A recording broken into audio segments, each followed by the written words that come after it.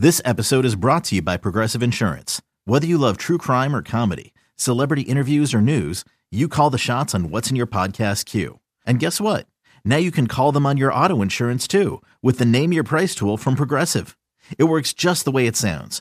You tell Progressive how much you want to pay for car insurance, and they'll show you coverage options that fit your budget. Get your quote today at Progressive.com to join the over 28 million drivers who trust Progressive. Progressive Casualty Insurance Company and Affiliates. Price and coverage match limited by state law.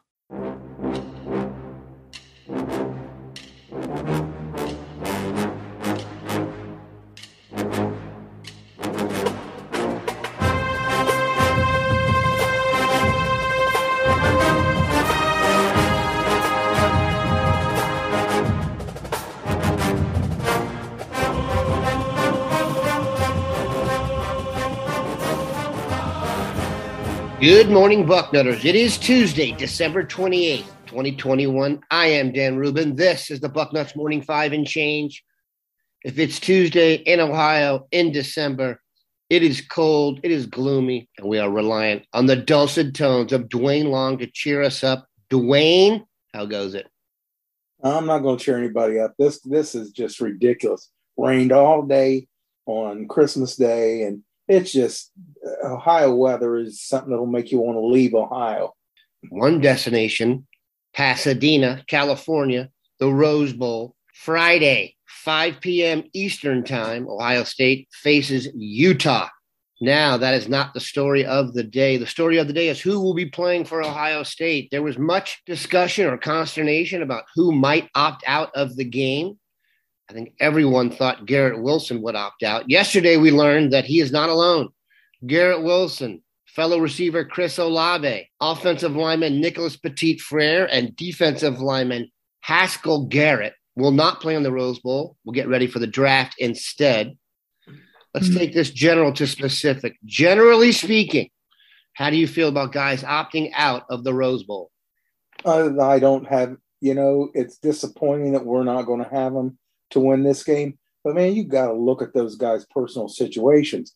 What's going to happen? Oh, they go play for Ohio State, get their knee destroyed, and then, oh, thanks very much. I'll buy you a beer one of these days. The fans that are upset about this, you're not looking at that kid's financial situation, his future. You're not caring at all about him. The only thing you're caring about is Ohio State and what he could do for Ohio State. And it disappoints me that fans take that attitude about these kids going early. Good luck to all of them. I understand why they're doing it. And if we had taken care of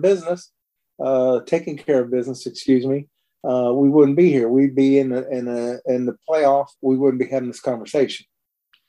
That's a very important distinction, Dwayne.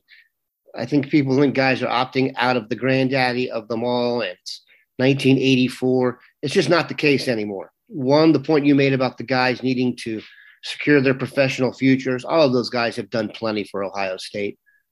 Like you said, I don't think there's anything they could do in the game that would boost their stock in a noteworthy fashion. They've all been pretty much established players. But like you said, they could get injured. And you'd have to look no further than Jalen Smith against Ohio State a few years back to see what that can do to someone's career. Also, I like the idea of getting the young guys ready. If your ultimate goal is to win the national championship, that's not happening this year.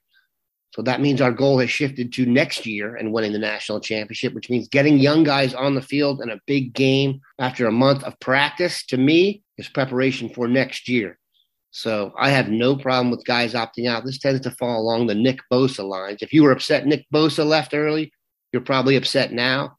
If you're happy that Nick Bosa is on television, making tons of money, serving as an example for future Buckeyes to want to become that, you probably aren't as upset. This is much more about preparation for next year than it is about winning the Rose Bowl. Let's just be honest about it. We're getting our young guys rotated in now. And that could be huge. The sooner people arrive, the sooner they get the opportunity to play. It's everything.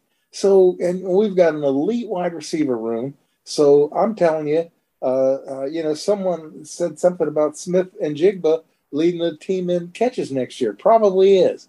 But then we've got We've got Fleming, who just needs time on the field. We got Egbuka. All they need is time on the field. We got Harrison. Let's get them new guys that are going to help us next year instead of worrying about this one game. We are Ohio State. We are the Ohio State University. We play for national championships. And anything less is just, it's okay, great. The Rose Bowl is the granddaddy of them all. It's the biggest, it's the best, and you'd want to win it. And we definitely want to win this football game. Nobody can tell me different. But playing for next year, that is everything. And now we're getting these guys rotated in to a huge game very early in their careers. They're getting the practice reps. This is, the first team practice reps. This is huge for next year, bigger for next year than it is about winning a Rose Bowl. So let's go ahead with the individuals. First, the two receivers, Chris Olave and Garrett Wilson, are out. If you had any worries about the other guys transferring, your Emeka Egbuka, Julian Fleming, or Marvin Harrison, that are going to get plenty of opportunities in this game. So that will be beneficial. That is going to be everything, Dan. You're telling me that those guys aren't chomping at the bit now? There are two wide receiver spots open, not one, two, that somebody can take right now, not wait till fall, spring or even fall. They take it right now. So, step up in a game like this. And when you're in the spotlight, I mean, that's the one thing about this, being away from the playoff games is it's a Friday, it's going to be beautiful opportunity. People are going to be sitting down watching this, including NFL people. This is going to be huge for those three guys. Those three guys right there. They are definitely going to have an opportunity to grab the attention of Buckeye Nation and the college football world. Yeah, if you were bummed out about Olave and Wilson not playing, if you see Fleming have 6 catches for 140 yards and a touchdown, you can't be excited. That's not fair. You can't have it both ways. At left tackle, Ryan Day announced that even though Paris Johnson has taken some reps out there during practice, they're going to throw Thayer Mumford at left tackle, which I assume means Matt Jones comes in at left guard. It makes sense. It's Thayer's last game. Give him a chance to go out there and show what he can do at left tackle after switching to left guard during the season. Your thoughts on that move? I don't like it at all. I'd rather kick DeJuan Jones over there and let their player Thayer Mumford play right tackle, which is in his best interest too. He is not going to be a left tackle. He's probably going to be a guard at the pro level. But let's take a look at him at right tackle, and he's going to hurt us less. He just does not have the feet of DeJuan Jones. DeJuan Jones is a pretty amazing athlete. But that size, they didn't really try to cut that much weight off. He was just a massive human being, and kick him out there to left tackle. He's played over there before. Yes, I know Mumford played a lot more reps over there, but I think DeJuan Jones is the better option. Kick Mumford to the right side, and as you said, we'll put the other Jones in there at guard. That would be my move. Let's see what happens. That still could happen, because that change could happen from one series to the next. If Mumford's having any kind of trouble, offensive line coaches, Ryan Day, can step in and say, all right, both of them have repped over there. Didn't like DeJuan Jones isn't going to know what's going on. It's a position he's never played before. He doesn't know the play calls. He has. So you could just mid-game, you could flip him over there and put Mumford at right tackle. So that would be my move. Let's see what happens here. Antoine Jackson is who is expected to step up in the case of Haskell Garrett being out. Will we see more Tyleik Williams? I certainly hope so, but that is the last spot that needs to be filled. There'll be a rotation to fill in there. We're going to take a quick break, come back, talk about the Utes. Okay, picture this. It's Friday afternoon when a thought hits you. I can spend another weekend doing the same old whatever, or I can hop into my all-new Hyundai Santa Fe and hit the road. With available H-Track all-wheel drive and 3-row seating, my whole family can head deep into the wild. Conquer the weekend in the all-new Hyundai Santa Fe. Visit HyundaiUSA.com or call 562-314-4603 for more details. Hyundai, there's joy in every journey. All right, we are back. Ohio State faces Utah on Friday at 5 p.m. in the Rose Bowl. Utah comes in at 10-3, ranked number 11 overall. Ohio State number 6, 10-2. I think people will be surprised to know that Utah, the first half of the season was not that good. They had losses to BYU, San Diego State, and Oregon State. They punctuated the end of their season with some domination of the Ducks. Your thoughts on the matchup against Utah? I watched both Oregon games, the whole game. They were clearly the better team. Now, they did not, there was so much more individual talent on the other side of the ball with Oregon, but it just shows what Utah is. Utah is a brutally efficient machine. They don't make mistakes. They do what they do. They do it very well, and you have to deal with it. That's the thing I noticed. They're a strong defensive team. They got everybody's, they're doing their fits perfect.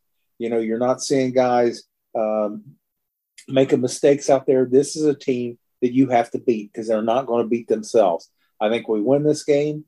I think that we should win at Soundland. So we're not going to blow them out. They're just too good. Like I said, it's just a brutally efficient machine. So we have to come ready to play. If we do, we've just got too much talent. You know, Oregon had more talent, but it's not like ours. We were so much more talented in Oregon. Ohio State, year in and year out now, the only team that can really match up with us just man for man is Alabama.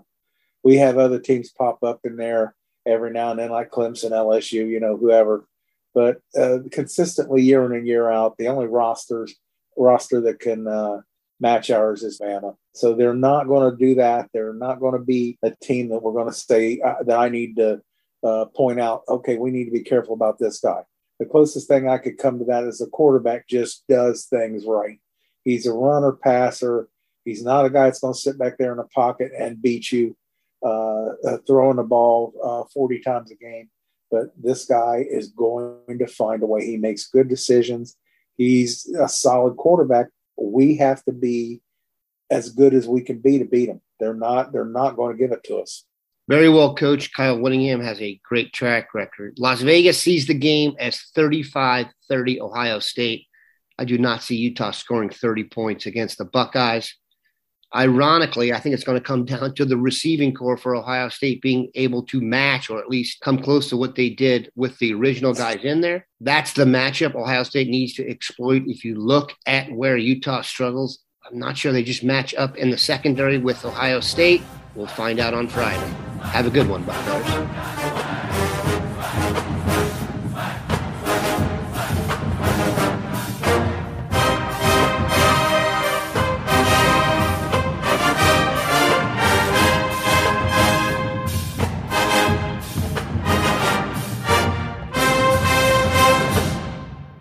MTV's official Challenge podcast is back for another season. And so are we. I'm Tori Deal. And I'm Anissa Ferreira. The wait is over, guys. All Stars 4 is finally here. And this season takes it to a whole new level.